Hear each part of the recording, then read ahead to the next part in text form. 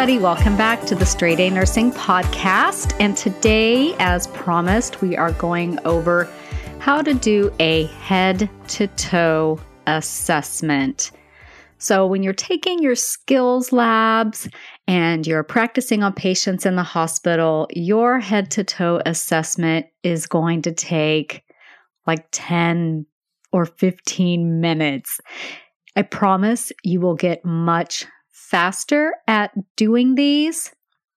And one of the reasons is because in a lot of cases, you'll be doing more of a focused assessment and then really drilling down into the body system that is causing your patient the most trouble. Like, for instance, a really focused cardiovascular assessment or a really focused neuro assessment, which could take a while. But today we're just going to talk about a basic head-to-toe assessment for your patient who's come in for a common problem. Let's say they've got a pneumonia or something like that. So you're going to do a basic head-to-toe assessment on this person with a little more attention on the lungs. So the first thing that you're going to do in your head-to-toe with your patient is level of consciousness. So you can actually get a ton of assessment data just from talking with your patient and observing them.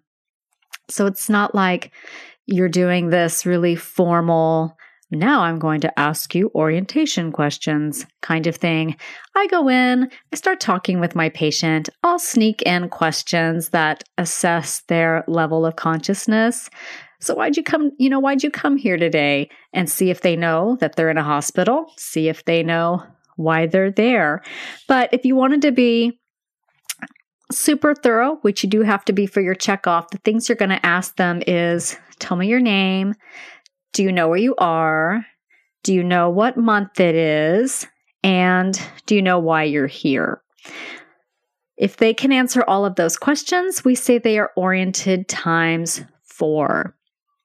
A lot of times people will be iffy on the month, so sometimes we'll ask about the year, especially if it's like, September 30th and they think it's already October, So sometimes especially if they've been out of it for a few days, I think asking the month is a little bit unfair. So I might ask the year, or I might ask the season, or I might say what holiday is coming up, something a little bit more general.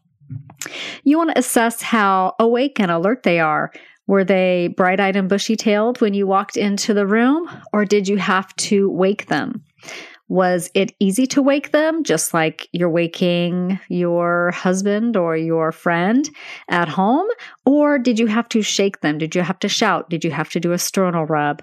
How awake did they get? Did they wake up and stay awake, or did they wake up and then immediately go back to their somnolence?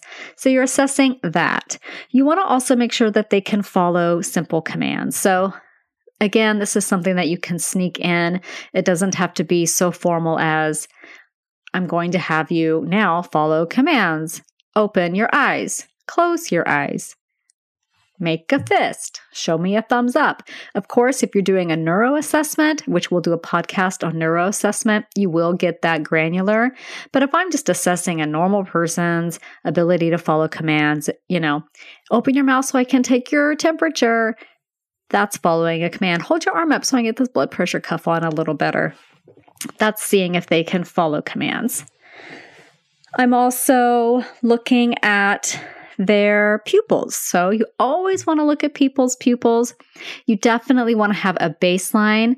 Not everyone's pupils are the same. If they've had cataract surgery, their pupils are going to be maybe a little oddly shaped. So you definitely want to know if they do have a neuro change later and you are looking at their pupils, you want to know if, wow, this is different. Their pupils were the same size before. Now that one's definitely bigger. This is a change for them. So check their pupils. I usually have people, I say, show me your pretty eyes or something like that. And they like that and they open their eyes up and I can check out their pupils, shine a quick little light in there and see how well they react to light as well. So you're also going to be gauging the pupil size. You can get one of those handy pen lights with the little dots on the side so you can just get familiar with what 2 millimeters looks like, what 3 millimeters looks like, etc. When you shine your little light, you want to watch for a brisk reaction or a sluggish reaction or non-reaction. Hopefully that doesn't happen, but it can. You also want to assess your patient's strength. So just real quick, have them squeeze your hands, press their feet against your hands. Just do a quick little motor strength. You're going to do a way more intense neuro exam with someone who, say, had a stroke. But for your basic, generally ill person, squeeze hands, push against my hands with your feet. You can get an idea of their motor strength. Obviously, if you walk in the room and they're up out of bed, brushing their teeth, their motor strength is probably pretty good. Observe how they move and you can get a lot of information. You also want to look at what kind of motor movement they have. Is it purposeful? Is your patient reaching for their water glass, taking a drink? Are they flailing about in bed with no purpose? Are they intubated but reaching strongly for their ET tube when you take the restraints and loosen them up? You can get a lot of information about their movement by noticing if it is purposeful. You can also, if your patient does have a neurological injury, then of course you're going to look at decorticate and decerebrate posturing, which we will go over in more detail when we talk about a neuro assessment. So that's kind of the basics for your quick neuro assessment. Like I said, a lot of that you can glean just from going in at the start of the shift, introducing yourself, and observing how they answer, how they respond, and how they move. So then, because it is a head to toe, I go straight down, and the next thing that I assess is lungs. Before you pull out your stethoscope, I want you to look at your patient. So whenever you're doing an assessment, you're using your eyes, your hands, your ears, your nose sometimes. So I want you to think about using all of those tools as you're doing your head to toe assessment. So when it comes to respiratory, you're going to look at your patient. You're going to observe how they're breathing. Are they huffing and puffing? Are they using those intercostal muscles? Can you see sternal retractions? Listen. Without your stethoscope, listen to how they're breathing. You can get an idea. Are they only able to speak in 3-word sentences? Are they wheezing so loud you don't even need a stethoscope? Are they coughing a lot? Are they producing phlegm? So look, listen. Now grab your stethoscope and listen to those breath sounds. Are they clear? Are they diminished? Are they wet? Do you hear crackles? Do you hear rails? Do you hear rhonchi? Like, what do you hear when you listen with your stethoscope?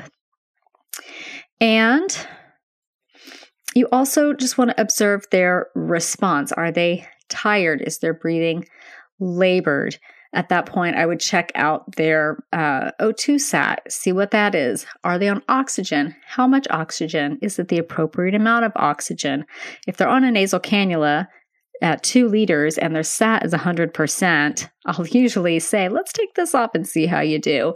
Chances are they're going to probably be just fine without it.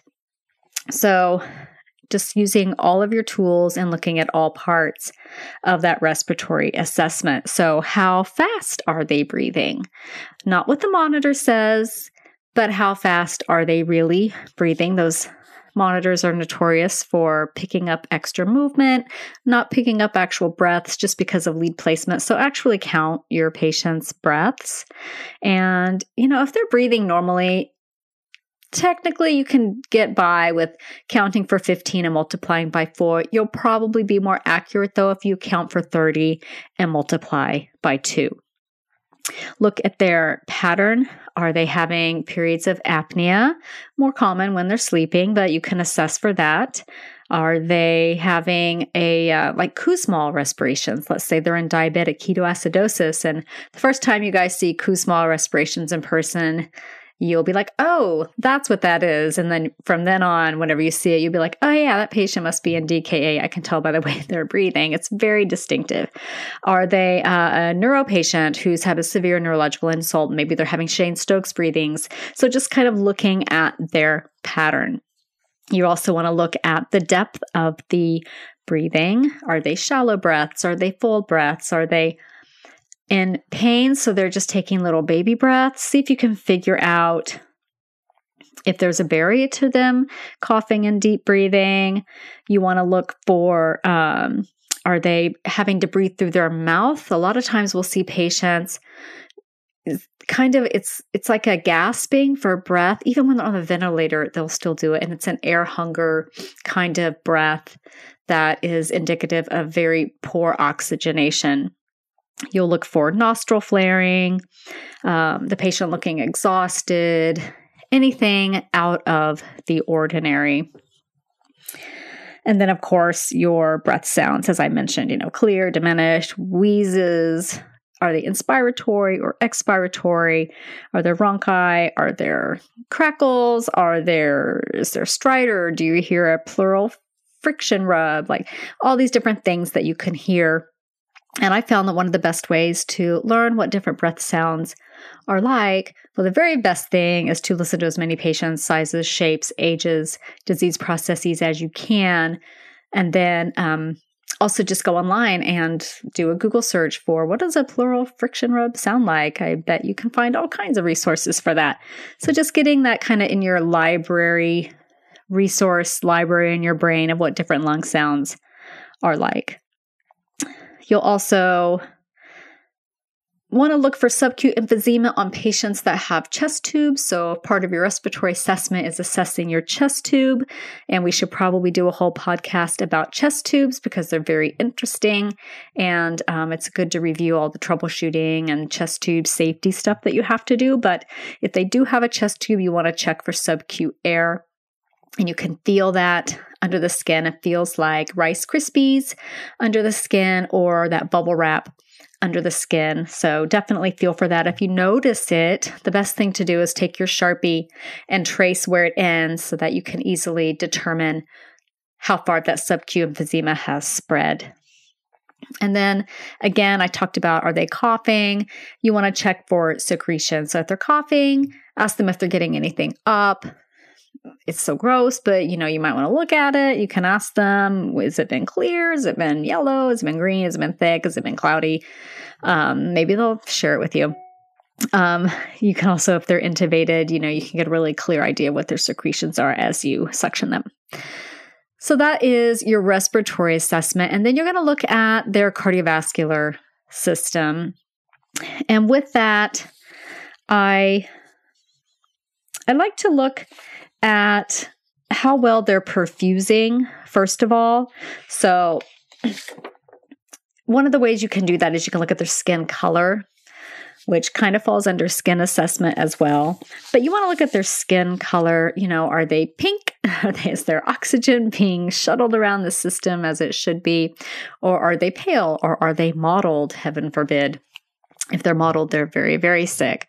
Is there any cyanosis notable around the lips? Is one of the first places where you'll kind of see a cyanosis. So taking note of their perfusion of their skin signs, then you'll want to look, listen, feel, right? So you've looked at their skin signs.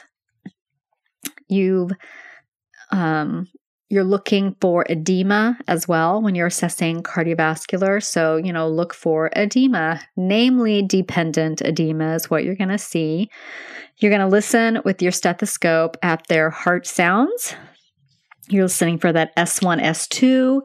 I've only heard an extra heart sound once that I can recall because it was such a drastic change. The patient didn't have one at the beginning of my shift, and then midway through the shift they did, and she was very sick. So that was kind of interesting to find. Are their heart sounds distant? Are they muffled? Are you hearing anything out of the ordinary, like a murmur, or again, an extra heart sound like an S3 or an S4? You want to feel their pulses. You want to feel for a radial is the most common, along with the dorsalis pedis and the posterior tibials. So feel those three. Feel for regularity. If you want to be super thorough, you can listen at the apex as you feel and just note that they match up.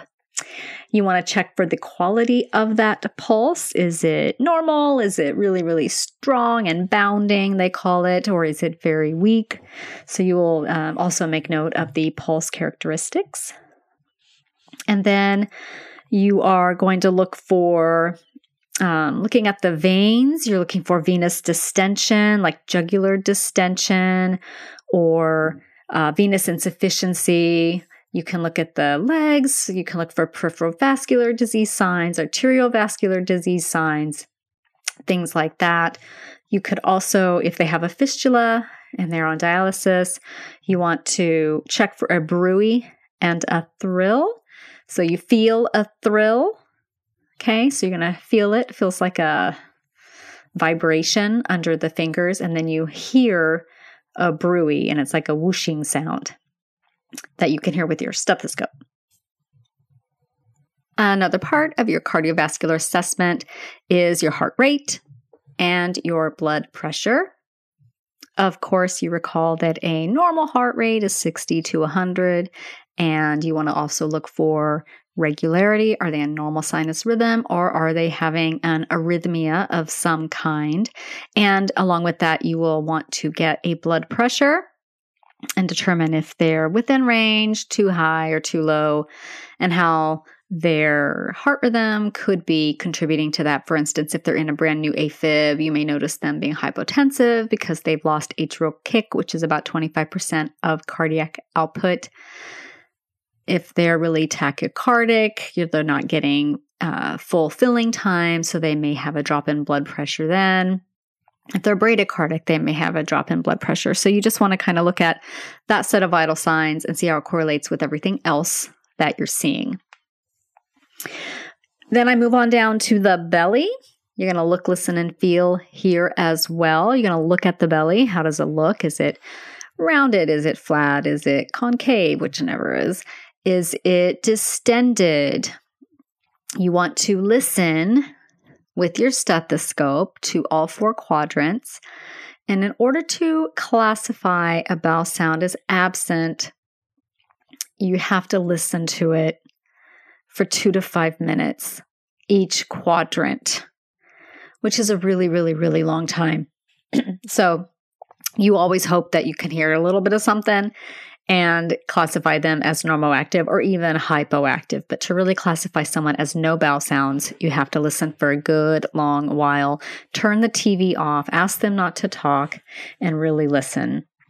Especially if this patient is high risk for something like ischemic bowel, you want to make sure that you're calling the surgeon based off solid assessment data and not just a guess that their bowel sounds are absent. And then you'll palpate the abdomen. You're looking for tenderness in any of those quadrants. You're also looking for firmness. A taut, firm abdomen is a very bad sign. It signifies possible peritonitis. So you definitely need to get in there and touch your patients. They may have a PEG tube in place. If they do, this would be the time to assess that PEG tube. And again, assessing their pain. Even if you palpating can often bring on pain, but even without the palpating, ask them if they're having pain overall, and then you want to ask them about abdominal pain or their bowel habits, and if they're able to pass flatus, and how their appetite has been, etc. So that would be your basic abdominal assessment. And then moving on down to genitourinary, if they've got a Foley catheter, you will assess that catheter, make sure that it is patent and working. You can assess the color of the urine, the clarity. Is it clear and yellow? Is it dark and cloudy? Is there sediment? Is there blood? All of those things that you'll want to assess. How much urine are they making? What did they average overnight? What does it look like they're averaging now? Are they making enough? Are they not making any? Are they on dialysis and are completely anuric? Doing a urine assessment is key. Just Also making note of how they void. Do they have a catheter? Do they use the urinal? Do they get up to the bedside commode? All of those things. And then I will take a good look at their skin. You want to look at the, as you've been going along and touching your patient, you're looking at their skin the whole time, but make note of the temperature. Are they hot, warm, cold? Maybe they're centrally warm, but their periphery, their hands and feet are cold. You want to make note of that. Maybe they have some, peripheral vascular disease or poor perfusion. So their hands and feet might be cold. You want to notice if they're dry, if they're clammy, diaphoretic, any of those things. Again, with the color, which kind of goes along with your cardiovascular assessment, but also like if they're jaundiced, okay, that's going to be part of your GI assessment if they have jaundice, pallor, pink, flushed, red, etc.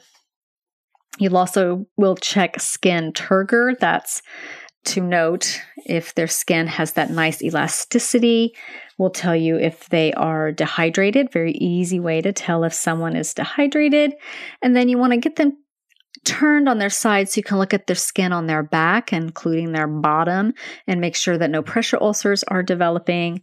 And if they do have any wounds anywhere on their body, you want to make note of them. If they're not in the chart, you want to make sure they're charted. If they are discovered by you, you are the one who puts it in the chart and takes the photo as well.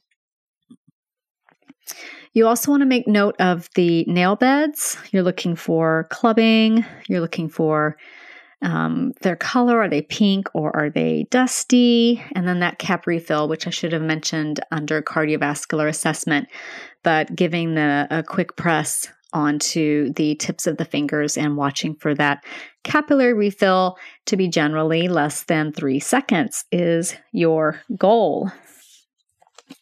And then we talked a little bit about edema when we talked about cardiovascular.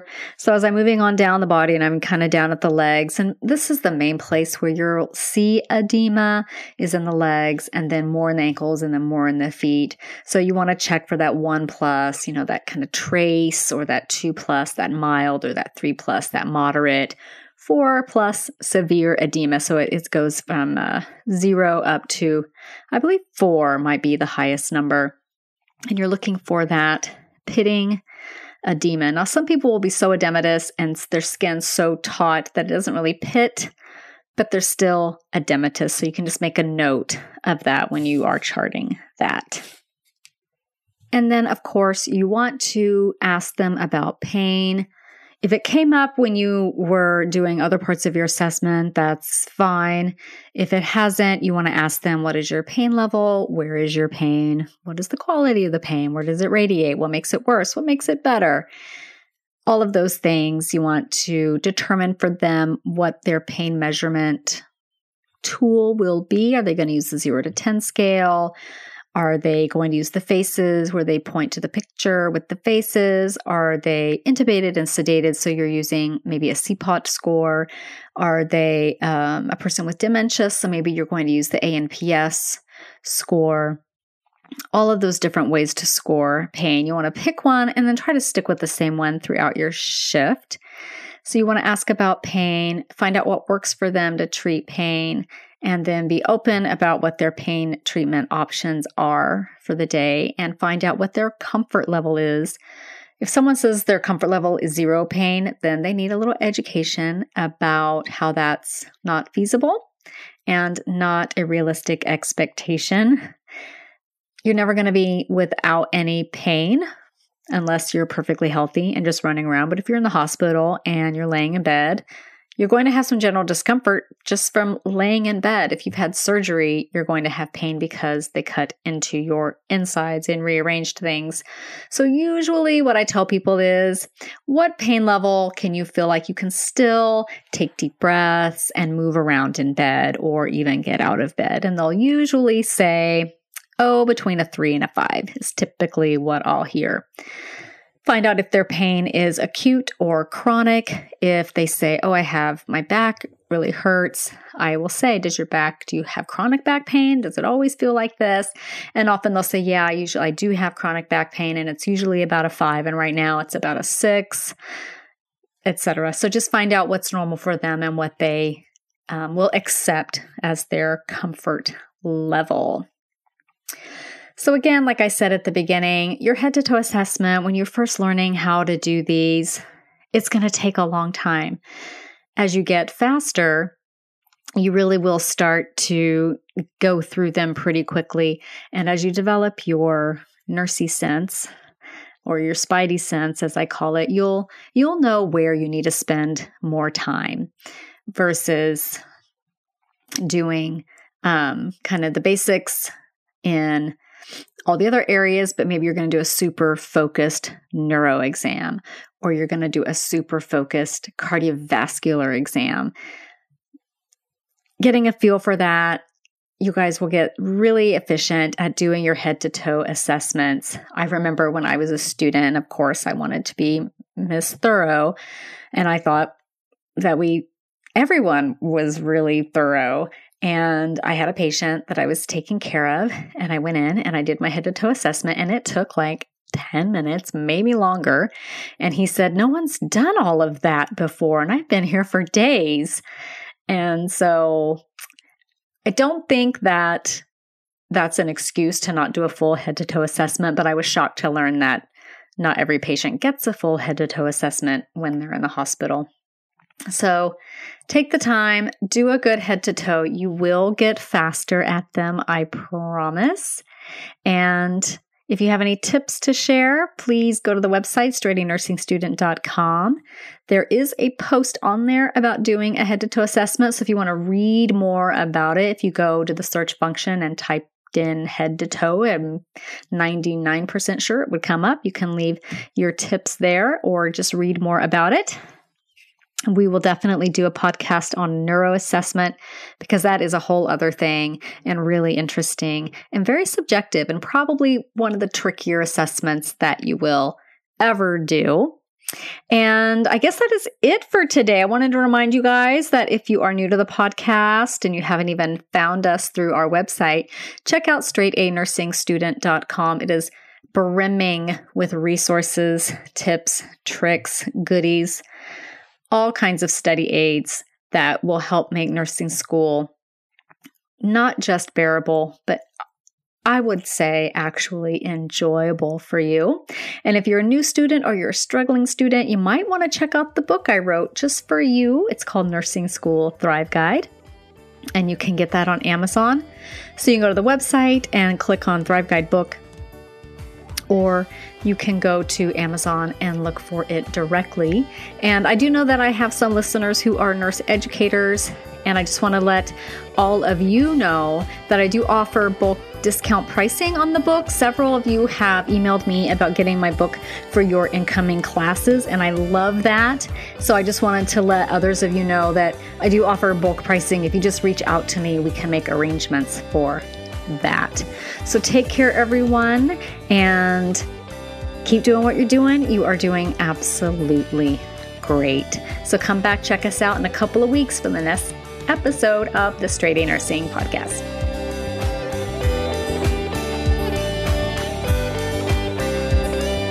This podcast is brought to you by straightanursingstudent.com. Copyright Mo Media.